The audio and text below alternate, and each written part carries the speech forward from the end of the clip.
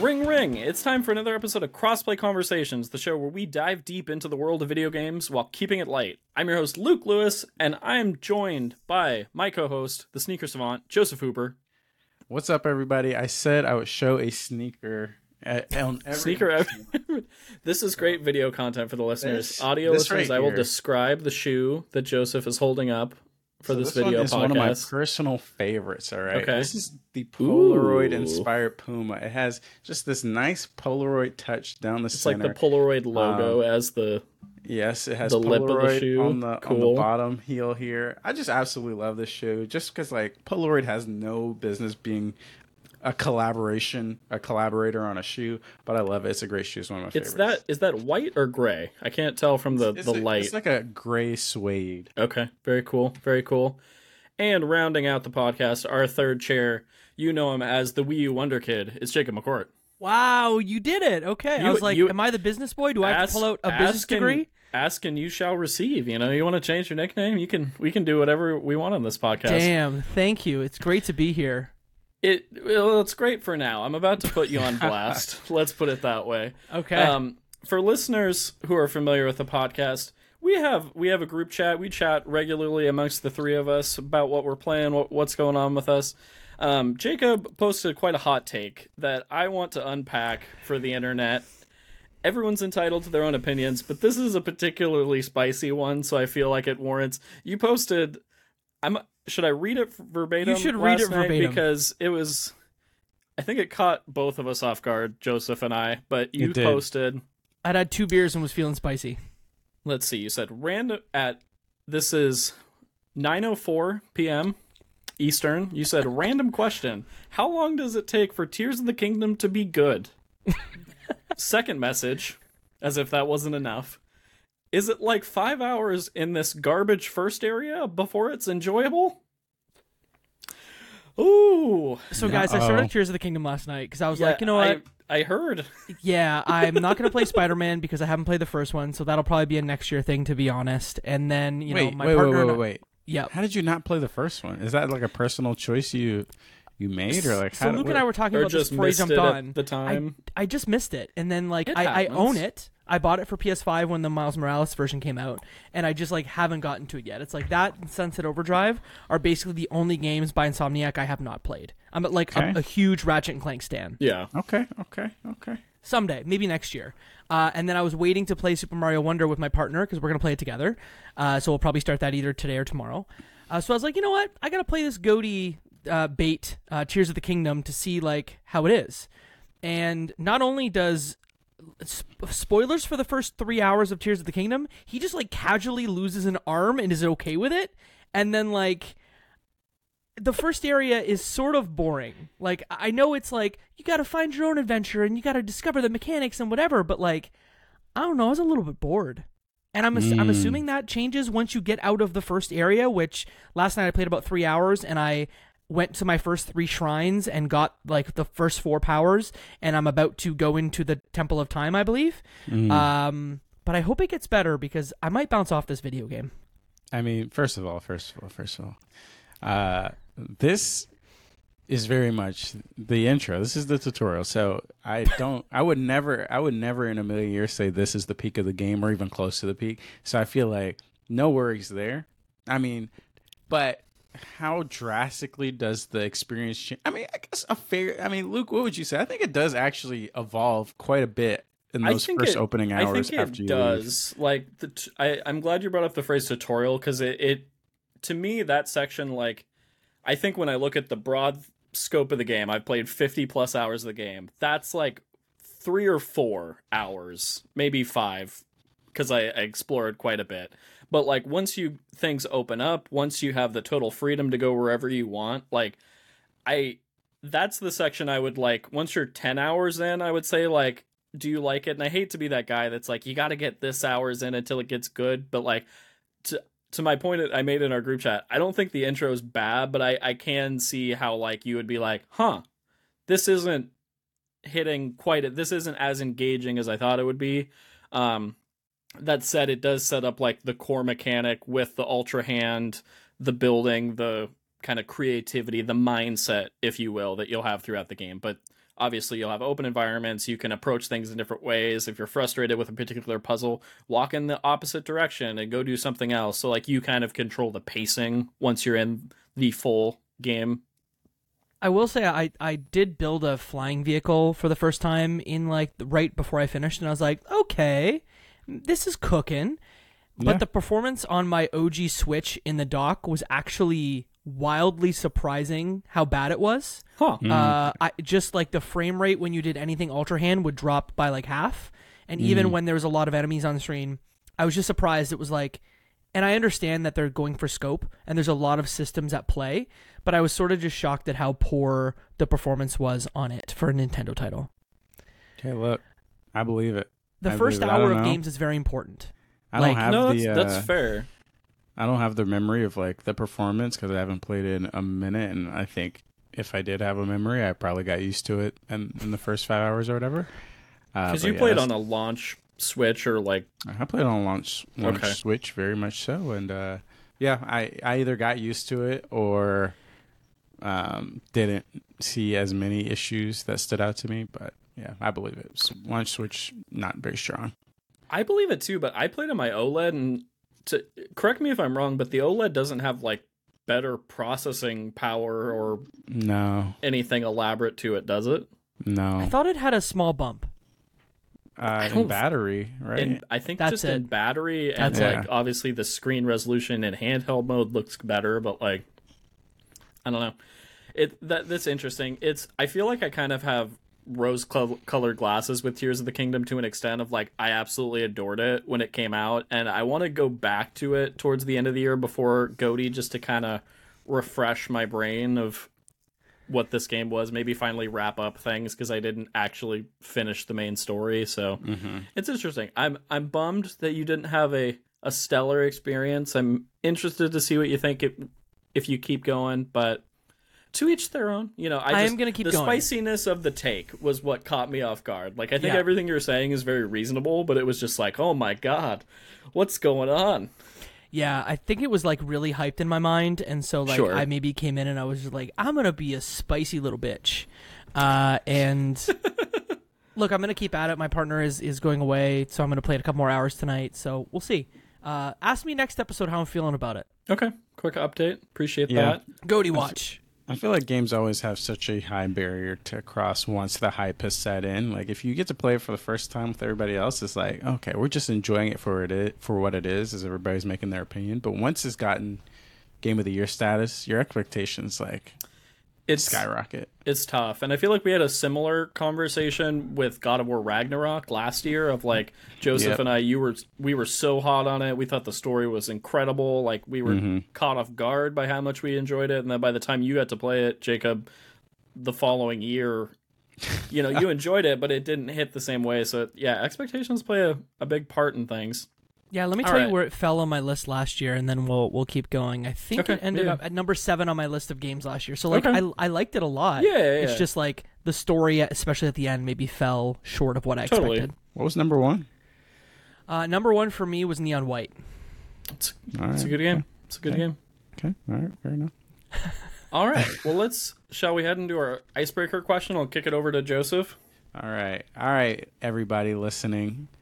Good old Joseph is taking the reins today because we're talking about some fun second party / third party video games. So starting off with the icebreaker to kind of set the mood to see where we are here. Growing up, what was a random new IP that caught you completely off guard, but you fell in love with it? So I'm talking about some random title, some Tales of Vesperia where you're like, I don't know what this is. Let me try it out. And you ended up loving it. I'm going to toss it to whoever has their idea in their head first. Raise your hand, gentlemen. I have 2. Okay, Luke is ready with 2. I'm ready. The one that immediately came to mind when I saw this question was Dishonored. As far as a new IP, knew absolutely nothing about the world, knew absolutely nothing about the game, more so than just it's a compelling stealth game made by talented devs who have a lot of experience making this type of simulation game. And I remember getting it. I think I bought it on launch. I don't know what compelled me to do so, but I think it was like hit at the right time where I was between games and I wanted something new to play. And I absolutely loved that game. I think it only got better over time. But even if we're just looking at that first game isolated from the rest of the series, I think that's such a special game that type of game just really hasn't been explored by a lot of devs, even though it's one of my favorites. And I think the player freedom and the different paths you can take in that game, so cool. And for the time too, coming out in 2012, like it just wasn't happening in that regard. And then the second one I'll throw out, a game called Sleeping Dogs. Have either of you played Sleeping Dogs? Hell yeah, let's go. Yeah, Sleeping Dogs is dope. So those who haven't played it, it's a Grand Theft Auto style game, open world car jacking heist game set in Hong Kong, but super cool, like triad gang storyline, really compelling martial arts combat that rivals like a Sifu in certain ways, kind of an Arkham Asylum type game with combo based things, but like really cool story, really fun mission structure, lots of variety. Also came out in 2012, weirdly enough. That was like, I think that like end of the 360 era in hindsight was a very interesting time for new IPs and devs taking chances. But that's one that I think about that I'm like, man, I wish that game would get a sequel. And another one that's like, I had no idea it was a new IP. Everyone was like, oh, it's like Grand Theft Auto, but it's like, it's so much more compelling and well executed than just a Grand Theft Auto clone. Like it's a really, really good game. There's another Grand Theft Auto clone that is not Sleeping Dogs, but is similar. True Crime? Yep, that's it. True That's Crime. it. Yep. Streets of LA, right? Mm-hmm. Yep. I think there was a New York one. Yes, also, there was. Maybe. Okay. I get those two Yeah. confused sometimes, so I appreciate you bringing that game up. Jacob, Yeah. what's your game? What you got? I've been thinking a lot lately about a little OG Xbox title that I played a crap ton of growing up. Did y'all ever play Brute Force? No, I don't even know if I've heard of this. Maybe at a game. friend's house. I don't think Okay. I owned it. So that is a like Xbox game, came out in 2003. The dev is Digital Anvil. They no longer exist. I think the team went on to do some stuff weirdly with Star Citizen. Weirdly Ooh, enough, there's that's like shared interesting. DNA there. But this is like a co-op third-person shooter where it's like, imagine like discount Gears of War sort of like characters. Okay. It is the most B+ video game you could ever play. But I just remember like the single player being like of that era, like your very much like third-person action game, linear story. But then the multiplayer was super cool, where the characters had specific powers, where like some of them could turn invisible. One of them had like a bull rush. He's like a lizard-looking man, and he's got a bull rush that can like cause a lot of damage and instant kill folks. It was just like another game that, you know, when we were having Halo 2 LAN parties, we'd occasionally like throw in Brute Force for a couple of rounds. And I just, you know, I just think of like, what are the IP in the Xbox Game Pass family now that I want to see again? And weirdly enough, Brute Force is one of those games. Interesting. Very, very cool. interesting. Joseph, Okay. what are you thinking about? Yeah, there's one game that's stuck to me for years, and it's a little game called Oddworld Stranger's Wrath. Hey! I didn't know anything about this game, and I just happened to be watching G4 at the time, and they did an episode of Cheat on it where they were saying, oh, you can do this, that, and the other. And I was like, what the heck? This game looks sick. So I eventually got it, and essentially it's just like this. You're on this random alien planet. You play as an alien who is also a bounty hunter.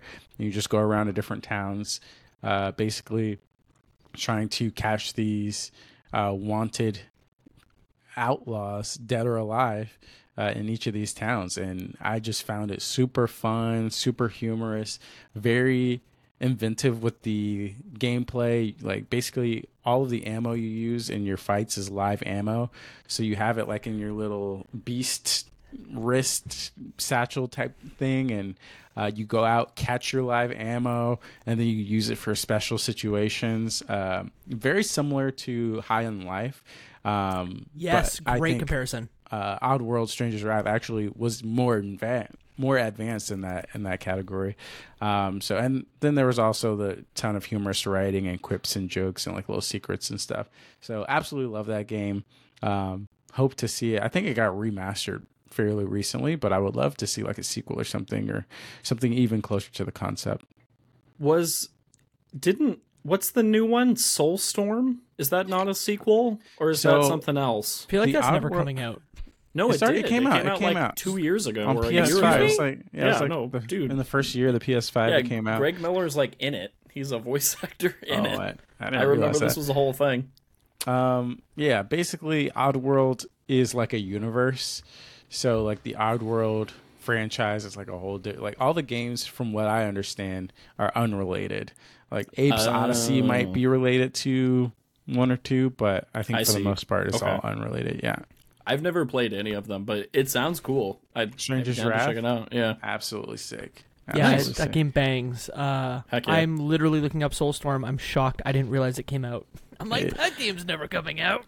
It Well, absolutely that's why it was did come interesting out. that you brought it up. I didn't know they were like different types of games, or you know what I mean, or not like interconnected. I just assumed they were like pumping out sequels to these things, but interesting nonetheless. All right, guys. Let's get ready to jump into our main topic here. Let's do it. And the topic is essentially what's going on with third-party gaming. What's going on with, we talk about first-party Activision Blizzard deal. We talk about PlayStation killing it with their studios, Nintendo being Nintendo. What's going on with the third parties? Because I feel like there's something of a great reset happening here where we look at this year, and for the folks who might not be listening to it in the year that it released, this year is 2023.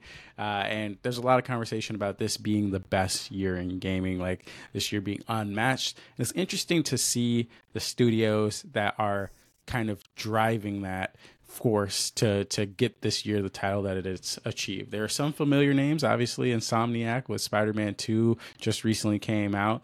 Everybody's playing it, enjoying it. Nintendo, Super Mario Wonder, everybody's been playing it.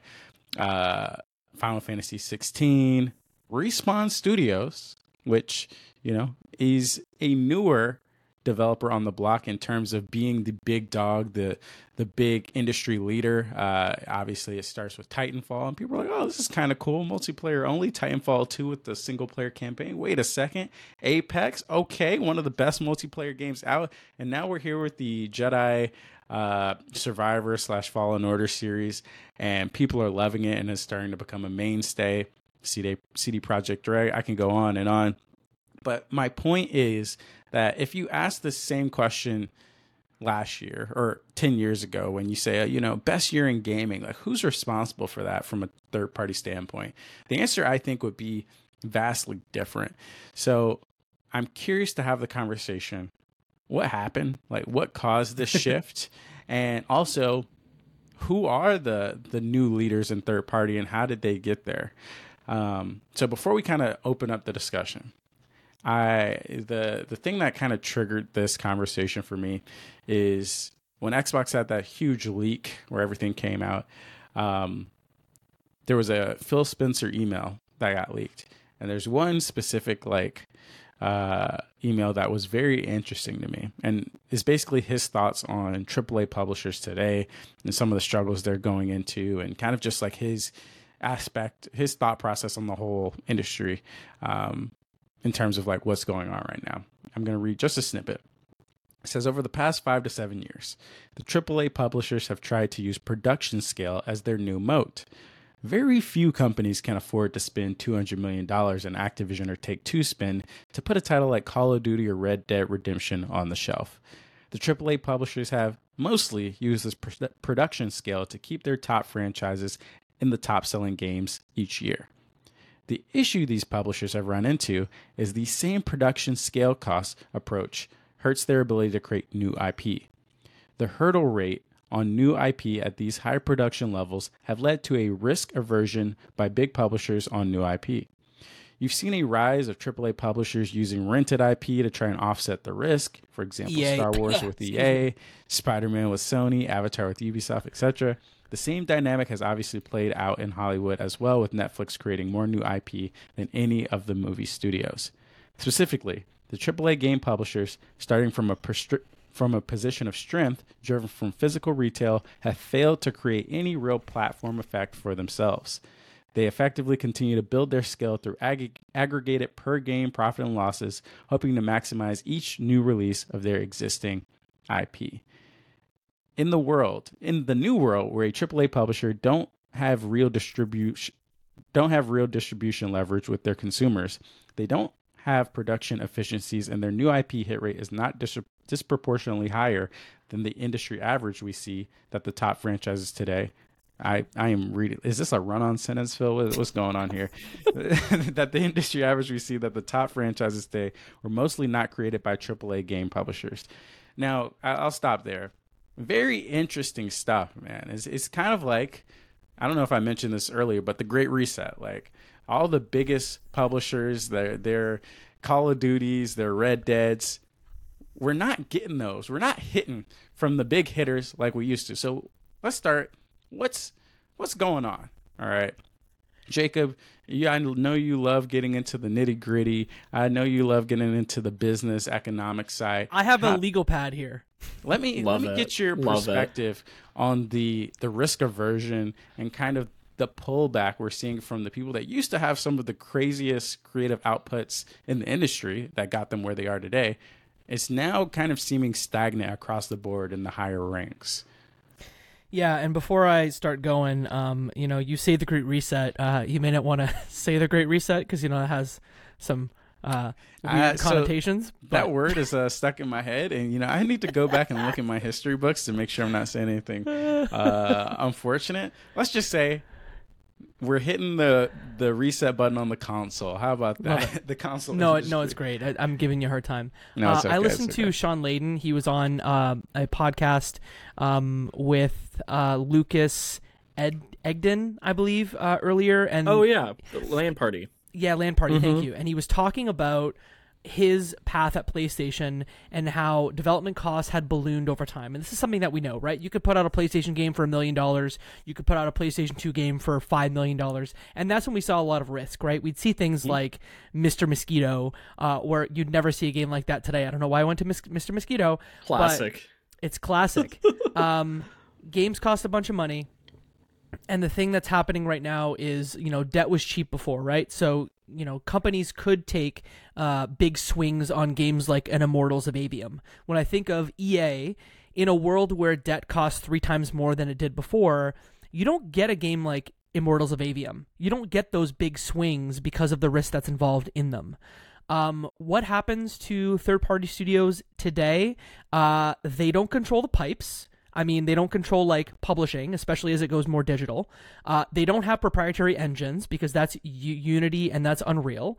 So apart from providing cash to developers to make games, what value do publishers actually give out? I think the answer is they don't give any other value. Yeah. But I'd be curious to see if you guys agree with me. Sure. Yeah, there's a lot to unpack here. Yeah. I think it's interesting that, specifically the two things that Phil touched on in his email stuck out to me. The conversation about IP, pursuing new IP, and the fact that he brought up licensed games. And it's just really interesting, to your point, Joseph, that, we don't get games like the original BioShock anymore, in a sense of, that much money thrown at a rather pretty philosophical story, rather pretty out there, different, weird concept. We're seeing that creativity in indie games across the board, but that kind of money thrown at a game. And Immortals of Aveum is a really weird one because that game came out, and it's odd to me that it happened. We don't get those double A kind of AAA budget games anymore. Outriders. That's a good pull of just a new idea, a new IP, lots of money thrown at it. And then in today's day and age, I feel like we see those things happen. And then when it ultimately isn't a commercial success, we immediately see layoffs weeks after release, which is super sad. But yeah, it's just, I think it's sad that 10 years ago, I would have been excited by the prospect of a Ubisoft game, a new EA franchise. These things were oh, heck yeah, I support these folks, and their track record is so proven. But at this point, it's that's not really where I look for quality anymore. That's not really where I look for big surprises and intrigue. That's where I look for like known quantity of like, am I in the mood for Assassin's Creed? I'm going to play the new Assassin's Creed. Not like, am I going to have my world rocked by originality? But that's, I feel like a little negative. I do enjoy some of these third party titles we're talking about in modern gaming, but it's few and far between, I think. Yeah, I think it's very interesting when we look at the big players and kind of the fall off. Like, I 100% agree with Phil's statement. Like, people are just spending way too much money to make these huge blockbusters and kind of, invest in a proven quantity, which I think is ending up hurting. It's like basically a self-fulfilling prophecy of like, obviously people are going to get stagnant if you keep trying to do the same thing for a decade. You look at Ubisoft and the Assassin's Creed franchise that they're trying to milk everything they can milk out of it. It's similar to the Far Cry franchise where you're like, okay, Far Cry 3 was a hit, so we just got to keep doing this exact same thing over and over again. And even in some ways, you look at Call of Duty, you look at Battlefield, you look at some of these mainstay franchises that just haven't really evolved that much over the course of like a decade, even though they're coming out every single year. And it's kind of just like disappointing. Like Luke said, like there was a year where we would get a BioShock, which was like, what is a BioShock? A Red Dead Redemption from a Rockstar. And you're kind of like, okay, this is a completely new experience that they're offering me. And now, like, even this year, right, you look at the best rated Metacritic games of this year, and they're all like, there's nothing really new here. Like, we're looking at Tears of the Kingdom, which is fantastic, but is a sequel.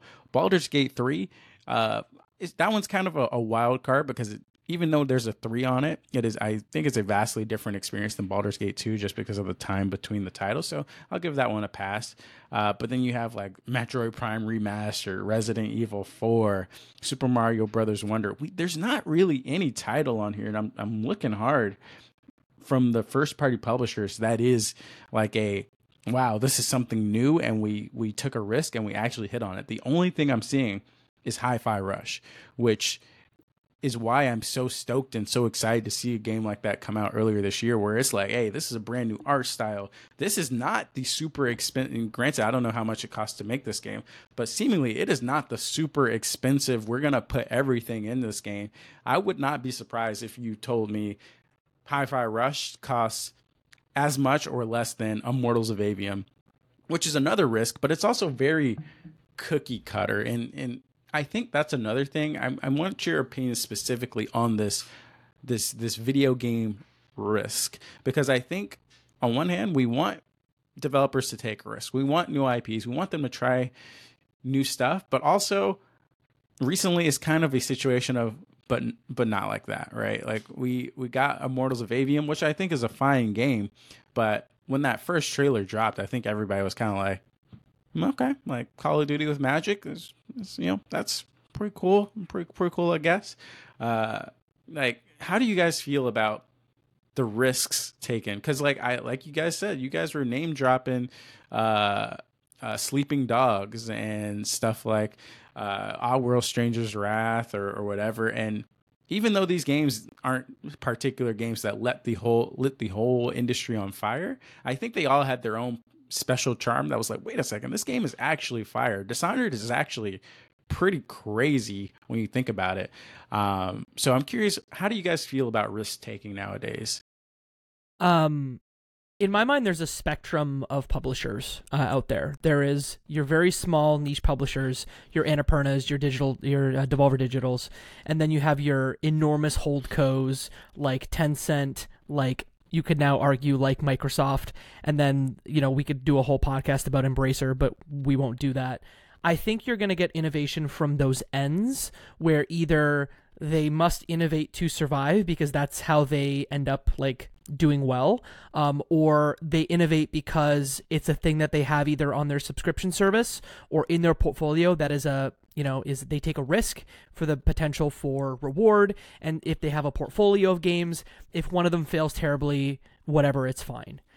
I worry about the middle, that you will get no innovation from there, because when I think about publishers in that middle, they always rely on one of three strategies. When I think of someone like an EA or like a WB or like a Bandai Namco, they rely on licensing. When I think of someone like a Take-Two, the second strategy they rely on is monthly recurring revenue.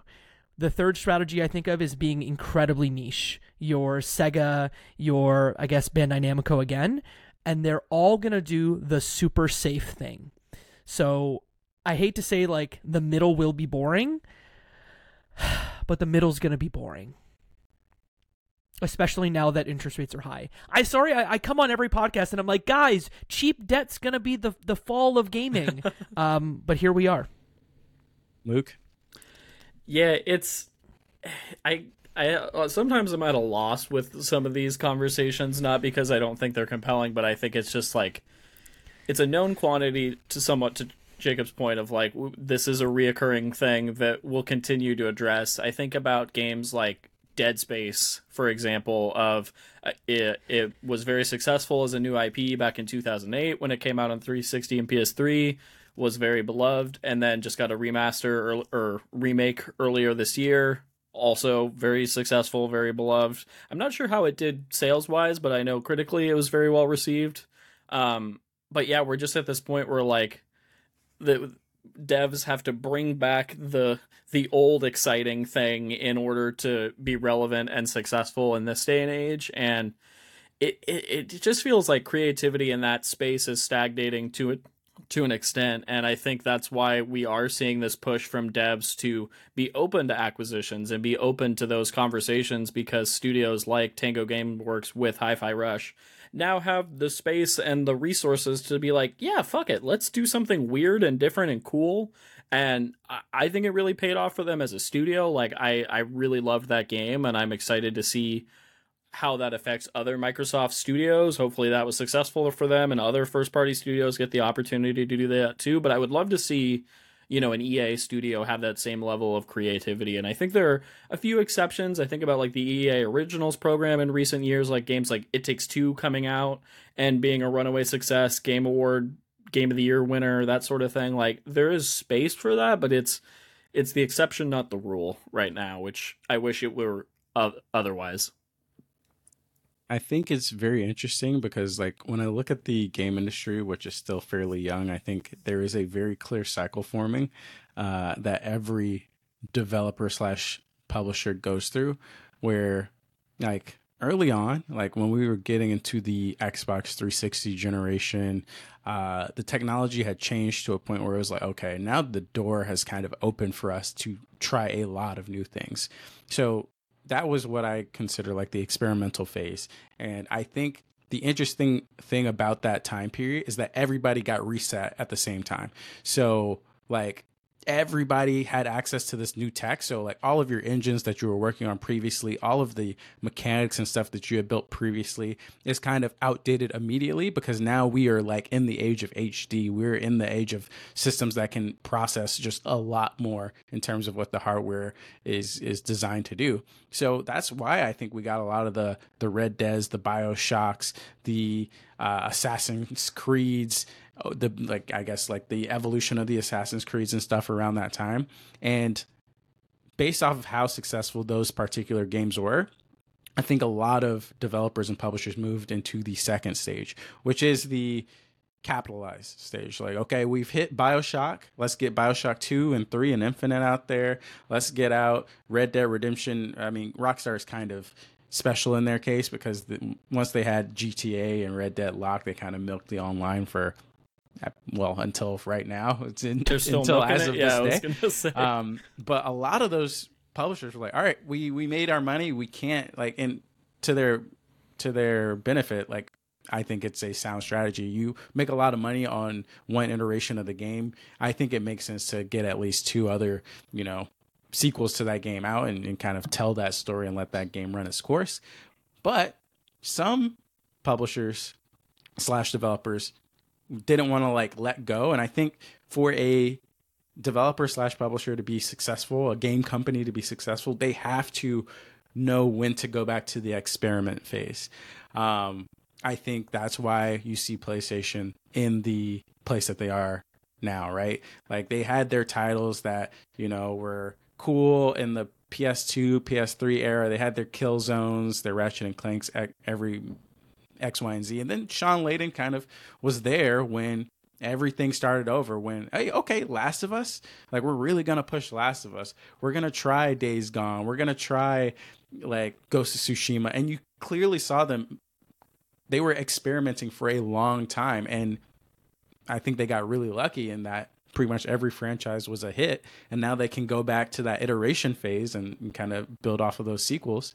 But look at Microsoft. They're now back into that experimentation phase where they have 20 different announced games, and who knows how many will hit. But I think the third-party studios, probably because of the costs, are very hesitant to go back to that experimentation phase. So you guys can comment on that if you want, but I now want to move the conversation to, all right, what studios are now capitalizing on their experimentations? Like, when you guys look at the new, like, big names in third-party gaming that could or seemingly might dethrone the Bethesdas that used to be the pillar studios that we look for titles, the EAs or whoever that, you know, we grew up with over the past decade. Who do you think will be the names going forward into the next 10 years based off of what we've seen in the past couple of years? So feel free to talk about experimenting and that whole cycle. Whoever wants to jump in can jump in. But I do want to kind of talk about the studios we think are going to take the helm. I will quickly say that there is such thing as bad experimentation. And I think that some publishers, and I'll name names, tend to chase after the hot new buzzy technology or the hot new buzzy thing, you know, thinking about online passes back in the day. Not exactly what I'm talking about, but I'm more talking about like the chase of NFTs, of Ubisoft deciding to put NFTs in Ghost Recon Wildlands, but not really NFTs. And then Square Enix, despite NFTs, in my opinion, sort of this iteration of it being so dead, yet Square Enix is still going to chase after it. And I'm just surprised that we haven't seen generative AI be a conversation in gaming like it is in sort of like general tech. That when we say innovation, what we want companies to do is chase after like innovative gameplay design or innovative uses of technology that actually add value to players, not whatever hot buzzword is going to get them venture capital, right? Mm-hmm. Mm-hmm. That's what I'll say there. Who's doing it right? I hate to like continue to talk about Devolver Digital, but I just think that their team knows how to pick winners. When I look at their portfolio of games, there are very few games in there that have done poorly for them, at least from like a critical standpoint. They just know how to pick the right horses. There are a lot of bad examples, but before I go to the bad examples, Luke, I don't know if you want to jump in and talk about other winners.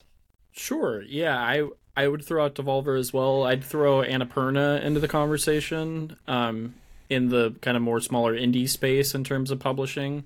That said, Annapurna has had a few games in recent years that haven't hit for me personally, but I don't think they're objectively bad games. I think they're doing very interesting things, and they're supporting devs who are taking those creative chances and risks that we're looking for. I think in terms of the big budget third-party publishers, I think I have the most like interest and investment, like emotional investment, I would say, in EA.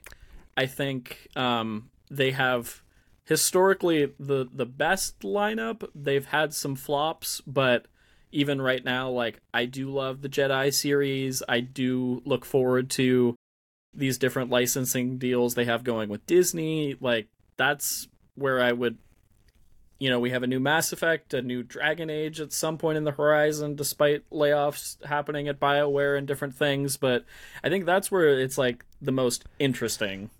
Other than that, I want to love Ubisoft. I have a very hard time loving Ubisoft with the way their company is structured, the horrible working conditions and toxic harassment that has happened there, and then on top of that, just kind of that lack of innovation that we're really seeing in that studio. I back in the once again, I keep going back to the 360 area, but I think that was just like a good barometer of like, wow, there's some good third-party publishing deals happening. But the kickoff of the Far Cry series, really, or with Far Cry 2 and 3 on console, like Well, I guess the original Far Cry is on original Xbox. I digress. But games like that where it's like, to your point, Joseph, those franchises that are now incredibly successful and we continue to see sequel after sequel, thinking back to when those started, that's like, I want to see that again with some of these third-party publishers, and I want to see them make what's the new Dead Space, what's the new BioShock, what's the new... And not those exact games, but just like that mindset. So I want to get a little bit more specific here because behind a great publisher, I think there is always at least one great studio. I think in the EA days, I think BioWare was the studio that not only was making high quality and, incredible games in the Mass Effect trilogy, but the rate at which they were pumping those out was incredible. Like, we weren't waiting 6 years for Mass Effect 2 to come out. Like, it was coming out within 3 to 4 years. And what comes to mind from the first party sense, like, obviously is Insomniac, the way that they're, not only churning out Spider-Mans and different variations of Spider-Mans and Miles Morales and X, Y, and Z, but they're also working on Ratchet and Clank and, changing the way that game feels and experiences just 2 to 3 years apart from like when a Spider-Man releases. So I know there have been a lot of great hits over the past couple of years. I'm curious, when you guys look at the landscape, are there any developers that you think are going to just go on an absolute run over the next couple of years? Because in a contrast, like I think of Larian just came out with Baldur's Gate 3, but it did take them, 10 years to make or whatever. So I'm not sure we will see another game from them before the next console or before the next kind of check-in on like how the third parties are doing. So I'm curious, like, are there any studios that you guys really expect to start seeing pop off over the next 10 years, or where we might get 2 more games from them that are both bangers? Yeah, I just want to make a couple of comments based on what we talked about before, and then I'll move the conversation forward. Do you guys remember in the era of Electronic Arts when they named every one of their studios either BioWare or Pandemic? They literally renamed them all because those were like their like headline studios. Pandemic? What did they make? Pandemic was like the Mercenaries people. Oh. Remember Mercenaries back in the day? I have a copy of Mercenaries back there. I enjoyed that game because of the marketing. Was Pandemic also involved in the OG Star Wars Battlefront games? Yes. Like the PS2? Okay. You're correct. Yeah, that's what I think of them. Good memory. I wanted to shout out indie publishers that I think are doing the niche thing really well that we didn't talk about. People like Dread XP and like Easebird Games that are like indie publishers that pick, like for Dread XP, they only publish horror titles, and Easebird, all of their games have a very specific aesthetic that I think, if we think about the rung below Devolver Digital and Annapurna, just strictly from like a revenue perspective, those are the ones that are on the come up that I really love. You asked what game developers were really interested in. I just want to know what the hell's going on at Crystal Dynamics. I feel like they've had a lot of stuff happen to them in the last little while. A lot of projects being discussed. Marvel's Avengers, say what you want about it, but like that game could have been a lot different, and I think if you didn't have Crystal Dynamics at the head of that, it would have turned out very, very different. They have so many veteran folks. They've been around for so long. I think Strauss Zelnick, who I might have mentioned earlier, who's the CEO of Take-Two, was the person that brought them up. So again, everyone works in the game industry and never leaves, which is great. But I just want to know what's going on at Crystal D. Because what are they up to? That's an interesting one. I recently, about a week or so ago, watched the NoClip Crystal Dynamics documentary that they put out. And that was really interesting. And to your point, Jacob, it was interesting and cool to see how many folks started with the studio and still remain at the studio, or they had a lot of folks, they called it like the boomerang effect, where they left the studio to go do something else and then ultimately came back to where they started. There's that like sense of community there. But yeah, I'm interested in them too, because I feel like that's a really talented studio that hasn't, I feel like since the Tomb Raider reboot and then they had Avengers, they haven't had their moment in the sun in a hot minute, but I think that they're due for something special. Well, are they working on a Tomb Raider game? BS too? Yeah, they've had business BS too, where like I think they were part of Square Enix, and then Square Enix part of the IDOS stuff, and all then of their North American studios, and now Embracer owns them, and they just laid off a couple of folks. But to your point, they're working on Perfect Dark with Xbox, and they're working on Tomb Raider with Amazon. So it's just like a weird time. I just want to know what's going on. I hope they're okay. Yeah, agreed. Along that same note, I think mine has a little more positive tinge because they're on a streak of positive things, but I'd throw out EA Motive as a studio I have my eyes on. They did, for folks that aren't familiar, they did Star Wars Battlefront 2, they did Star Wars Squadrons, and then most recently this year, the Dead Space remake. Really talented group of folks, and I hope that coming off of this Dead Space remake that they're able to kind of have a little more creative leash and do whatever project it is they want to do, whether it's something in the licensed world with Star Wars, whether it's another Dead Space title, but a new game that they get to build from the ground up, because I think they're really great at capturing a vibe, a style, and they make very technically impressive games that I think that do hit for the audiences that are interested in those, to the point of like quality or lack of creativity. Like, I think they're innovating within the given framework that they're put into, but I'd like to see them kind of given more freedom. Okay. Joseph, is there an example you think of? There are two that come to mind in terms of these publisher or these developers are kind of titans right now. One is From Software, which they've come.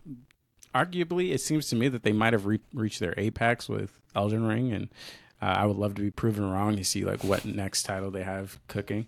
But to see, and when we talk about experimentation, yes, they had Dark Souls 1 through 3, and they kind of worked on that, but they immediately after that came out with Bloodborne, which was incredible, and they clearly could have went to that monetization phase where they're Bloodborne 2, 3. Nope, Sekiro once again knocked it out of the park.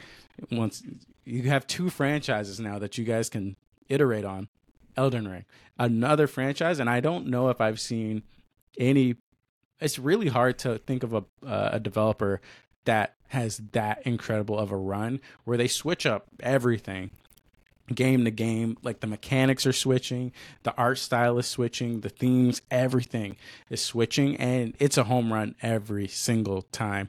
Like, I think From Software would probably be number one on my list in terms of devs that know what the fuck they're doing and have the potential to kind of run the industry and set the standard across the industry. The other one, a little more subdued of a studio, is IO Interactive. They've had their run with the Hitman series, but I think Hitman 3 was absolutely brilliant. So good. And there's murmurs that they are working on I don't even think it's murmurs. I think it was actually announced. It's they're working on confirmed. James Bond, and they're working on buddy. another thing called Project Dragging, whichever that might be. And I think that also might be a good opportunity for them to like expand even more. Like, yes, Hitman, they've done that well for so long, but I think they also have the skills to branch out and do some really cool, interesting other takes on some genres or some themes or IPs or whatever. So very excited to see what those two particular studios look like 10 years from now. Yeah, that's a great poll. I love Hitman. We should do a Hitman podcast. We should, man. I need to play Hitman 3 real bad. Oh, So it's so good. I Yeah. barely even played it too, because I played the first level for like 8 hours, and I was Right. like, okay, this is great. I'll just keep Yeah, it's replaying that. And I incredible. played the second level for like 5 hours, and I don't even know what the other levels are. I've only played those 2 levels, but I've played them for so long. I got my dad hooked on it, and yeah, it's all bets are off. I'm like, Dad, go So try good. this. Go good. this path, this playthrough, and he's like, oh my god, never stops. It's great. Any other publishers or studios that stand out in your brain? Because like when I look at Sega, I kind of think Atlas is switching things up and doing some interesting stuff. Like they obviously have been on a tear with their Persona franchise, but they have that new, I guess it's not Atlas specifically, it's kind of like a offshoot that had that new franchise announced at the Xbox showcase. I'm Yes. blanking on the name, but I'm like, It's Yeah. a weird name. I'm like, okay, that section of Sega is definitely trying to get in their bag. We also have like Yakuza Like a Dragon, which was completely a new take on the Yakuza franchise that was absolutely fantastic. So I I don't know if it is one particular studio in the Sega under the Sega publisher that is dominating, because Atlas, I feel like, hasn't had a main Persona title in a couple years, and who knows what the next one will be like.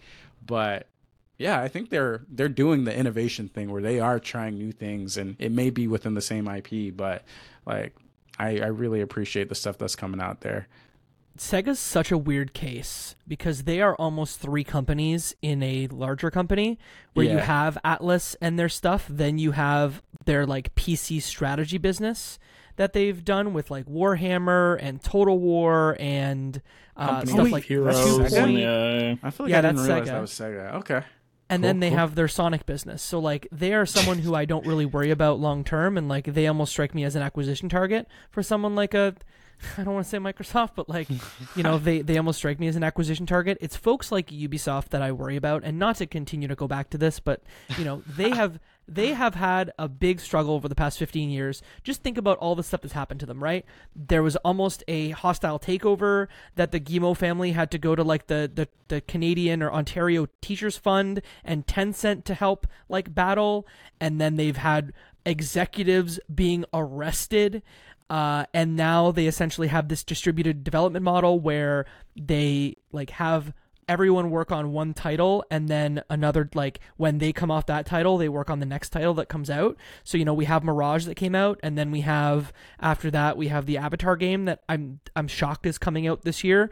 I'm still thinking it might be delayed, but I digress. But what comes out after that? I just don't know. And part of me Prince of wonders Persia. like, when does Prince of Persia, when does Yves, there you go, when does Yves Guillemot like finally throw in the towel and say maybe it's time for like someone else to take the helm? Because they're at risk in my mind, because they don't have a recurring revenue game. They are highly reliant on IP that I think has cooled over time, and they don't really do new innovative titles anymore. They aren't doing UbiArt anymore. So if there's any one publisher that I'm incredibly worried will not exist in 10 years from now, it's Ubisoft.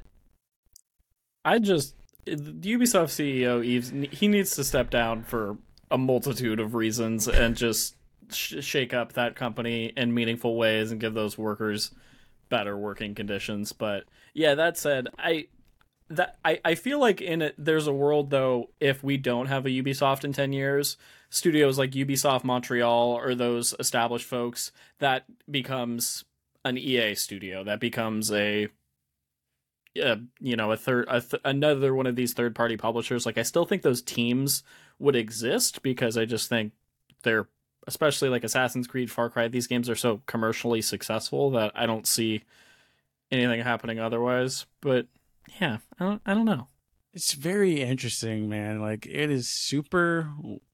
almost to me seems like these companies have like almost doomed themselves, where they have expanded and they have grown because of one single franchise. And now it's at the point where, yeah, we have all these operating costs, we have all these developers, but nobody in the executive suite knows how to greenlight a good idea, or I don't know what the ideation process is like. But it's like, how are we in a point where Ubisoft, like, the only thing that's keeping you guys above water is Assassin's Creed and maybe Far Cry? Like, how is that the case? It's been so long, and like, Where's the Clancy verse? Look at even look at Sega, like we just talked about. Like, you look at Sega and they have so many different things coming out from under that publisher, and they might not all hit, but it's like, okay, like, you have the Yakuzas, you have the Personas, you have the Japanese this or that or the other. There's a variety there. There's a variety. Like, Ubisoft, like, when we look at these press conferences that they have, and you're like, this is really everything that you guys have been cooking. Like, seriously? Like, granted, the new Star Wars game looks super cool, and that might be their last ditch effort to get out of the hole, but I am very disappointed in the output.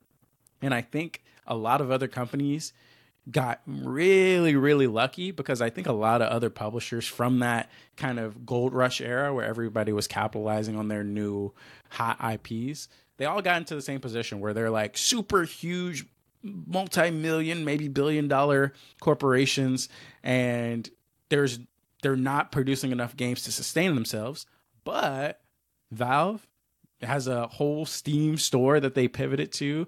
GTA or Rockstar luckily has like the GTA franchise. Sorry for that buzz. That was the that was the dryer. That was the dryer. It wasn't like a nuke warning or anything. The Rockstar has their GTA Online that's funding. They don't have to rush to put out a game. EA has their sports monopoly that they don't have to rush to, innovate and have new titles. Ubisoft, unfortunately, is like the one kid who's like, oh, everybody's grabbing their stuff off the shelves, and like Ubisoft is like, oh, well, there's not really. I guess we just have to use Assassin's Creed. There's nothing else for us to take. There's no more slices of the cake. So yeah, we just have to survive with this, and they're kind of the ones that kind of get exposed because of it. But I think everybody else is in a very similar situation. I think they're trying to like get out of the position they're in.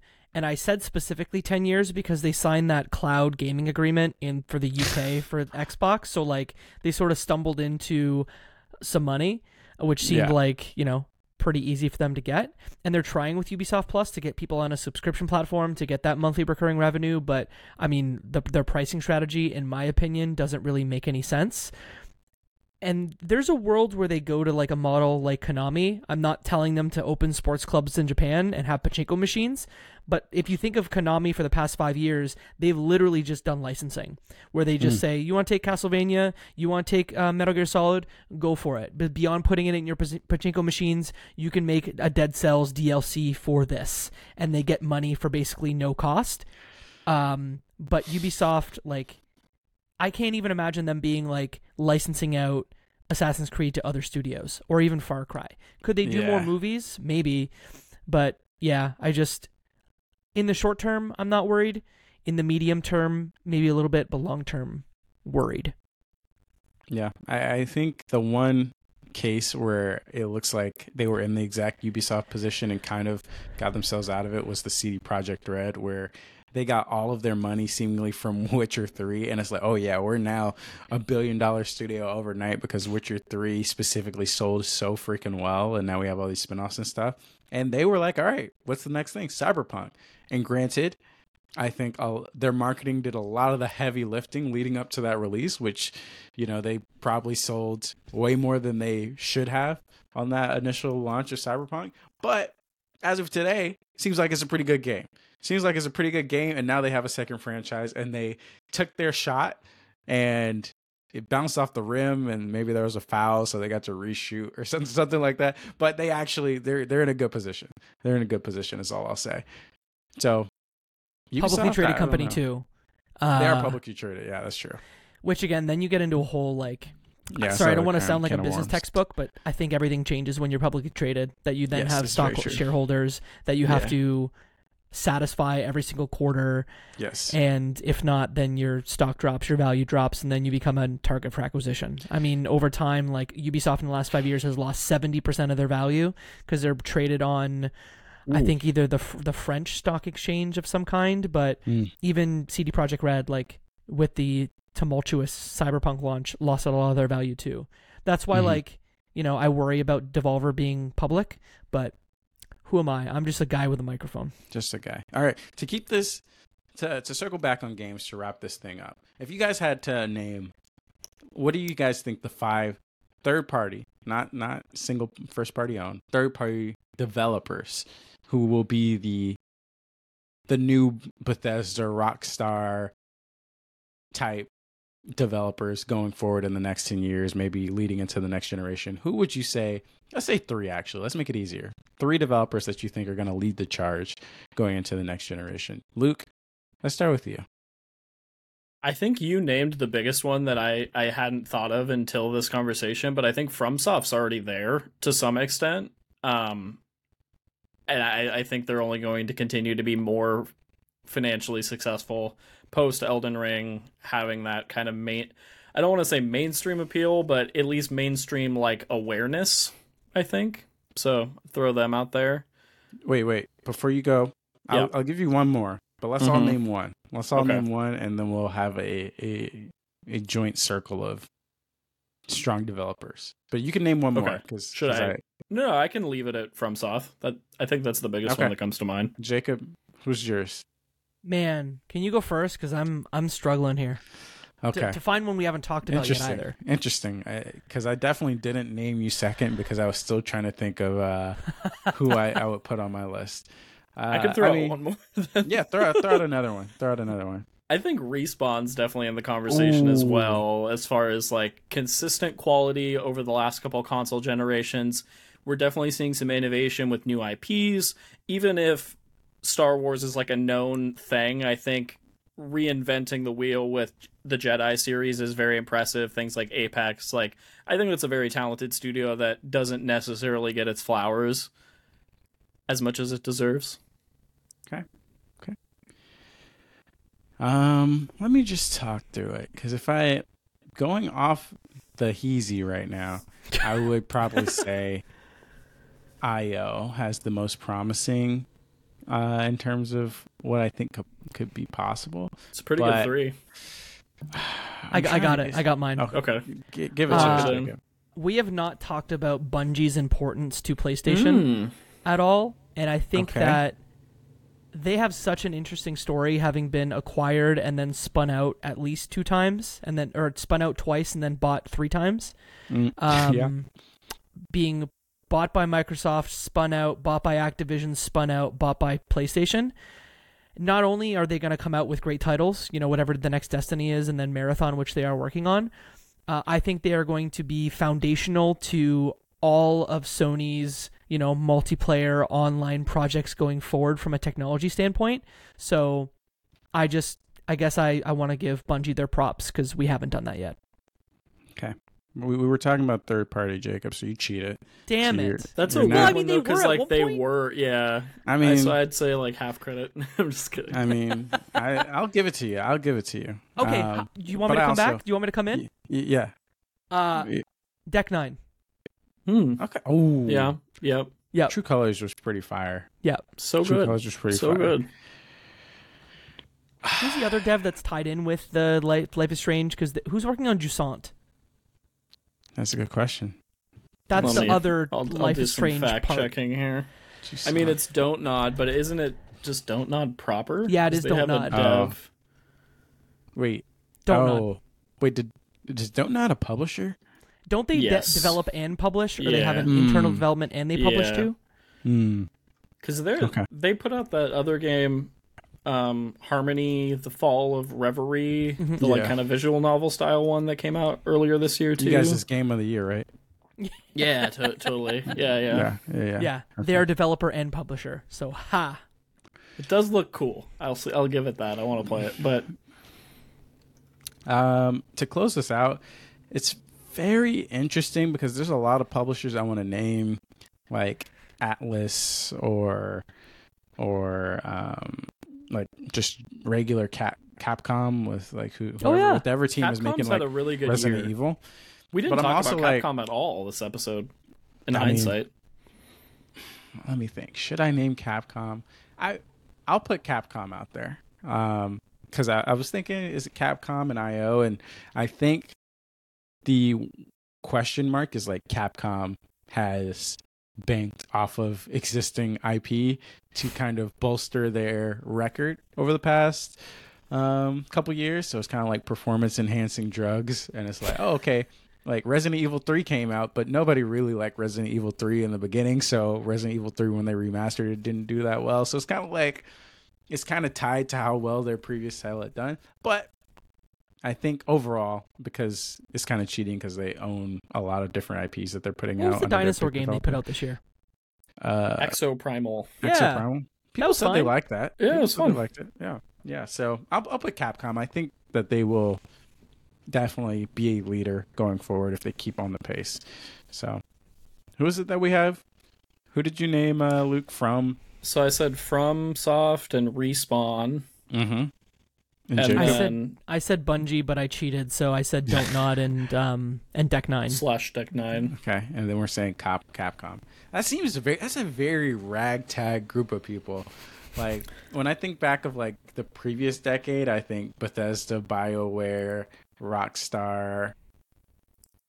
But if you look at the Who else? catalog of Bungie. those devs, like we're talking about Resident Evil 4 Remake, we're talking about Street Fighter 6, Life is Strange True Colors, Jusant, which the demo was fire, so I assume the full game will be quite cool. Like, on my end with FromSoft, Elden Ring, Armored Core, like, a lot of bangers, and I think a lot of promise for the future. And a lot of, like, relatively to what they were expected to sell, commercially successful games that I think are viable. Okay. I mean, that's fair. That's fair. If people are listening, I'm very curious. Please find us on Twitter, find us on wherever, and let us know if we are missing out on any third-party developers that you think are actually going to pave the way for like this next 10 years. Because I'm really racking my brain. The fact that we made it an hour in before talking about Capcom ensures me that we're missing something, which is funny to me. Yeah. Oh, I got it. I freaking got light bulb moment. Love it. How did I not mention this developer? They're coming out with a game next week, and that's Remedy, baby. I love Remedy. Oh, of course. No, it's a great poll. They're on their FromSoft moment right here with Control, Alan Wake 2. I'm sure they got some other stuff in the bag. We haven't reached the Remedy peak yet. Max Payne remake, which goes back into that dipping into their bag thing. Yeah, don't they have a publishing deal with Epic on something? They do. Yeah, I was Alan gonna Wake say is going to be Epic they exclusive. kind of teeter in that second party realm, kind of in some of their publishing deals, and like console marketing. Like, I associate Alan Wake 2 with PlayStation just because of the marketing placement, even though it's available elsewhere. I don't know. That's just a personal thing, but that's a whole other wrinkle that's kind of interesting to this whole thing, is like the third party publishers, where they align, even if they're multi-plat. Okay. There he is. Luke, can you take us out here? Let's do it. Closing out the show. We're setting our status to away until next time, but until then you can do 3 things. Go ahead and follow us on Twitter at CrossPlayConvos. Send this podcast to a friend, because that's how people hear about podcasts, and give us a review on your podcast platform of choice, because it really, really does help. And with that, listeners, have a fantastic week. Cheers and happy gaming.